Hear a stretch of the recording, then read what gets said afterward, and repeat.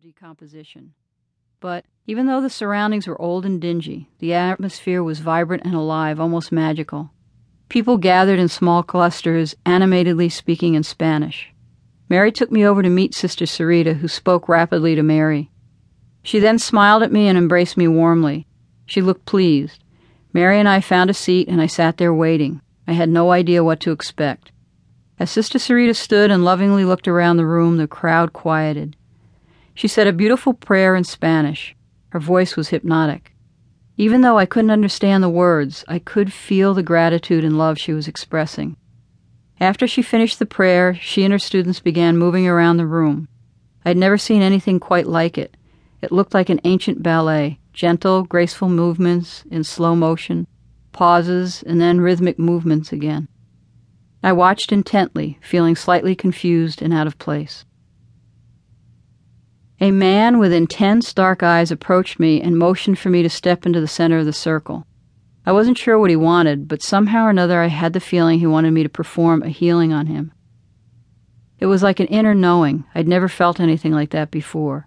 I stepped forward, watched the other students for a moment, and then felt guided to make a series of movements around his body. I started at his head and made sweeping motions.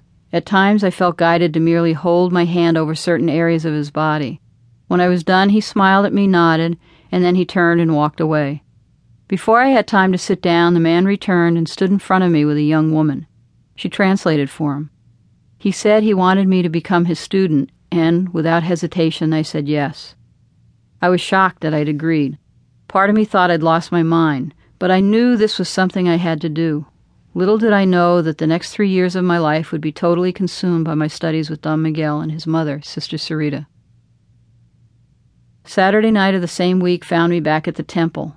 It was a small group, and Wanda, the woman who had translated for Don Miguel, sat next to me. Sister Sarita, Don Miguel's mother, spoke rapidly in Spanish.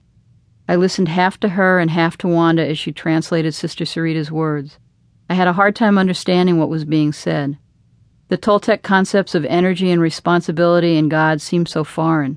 Much of it made no sense to me at all. At the end of the class, we sat in a circle and meditated. Don Miguel got up and moved around the room. He would pause in front of each person, moving his hands around their bodies without touching them.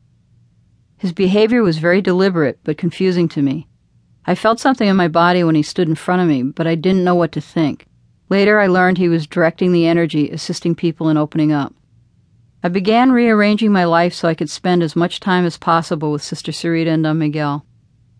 Sister Sarita's father had trained her in the Toltec tradition, and they had both passed the knowledge down to Don Miguel.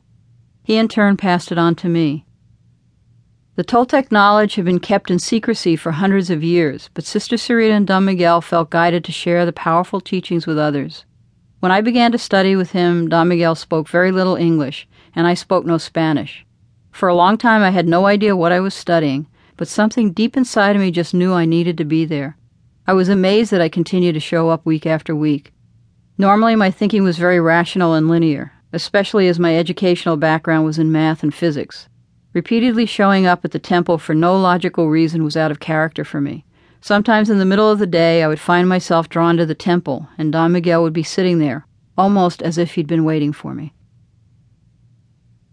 I spent a great deal of time with Sister Sarita watching and learning as she healed people. She was always patient and loving with me. One day an old man came into the temple with an unsightly, festering sore on his leg. Sister Sarita asked me in Spanish for an egg. I had no idea what she was saying. She kept holding up both her hands in an oval shape. I must have handed her everything oval-shaped in the temple. Finally, I heard a voice come over the partition saying, "She wants an egg."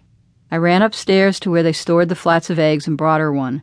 Eggs have been used for centuries by Mexican healers or curanderas to clear a person's energy field. When I finally handed her an egg, she laughed and proceeded to heal the man's leg.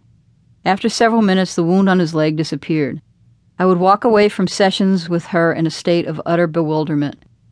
What I had just seen wasn't possible. I was shocked when I learned that Sister Sarita was in her late 70s, as she looked so much younger and so vibrant. Due to the language barrier, I couldn't ask Don Miguel any in-depth questions about what we were doing. In retrospect, I realized what a gift that was. It prevented me from engaging my mind and analyzing what was going on.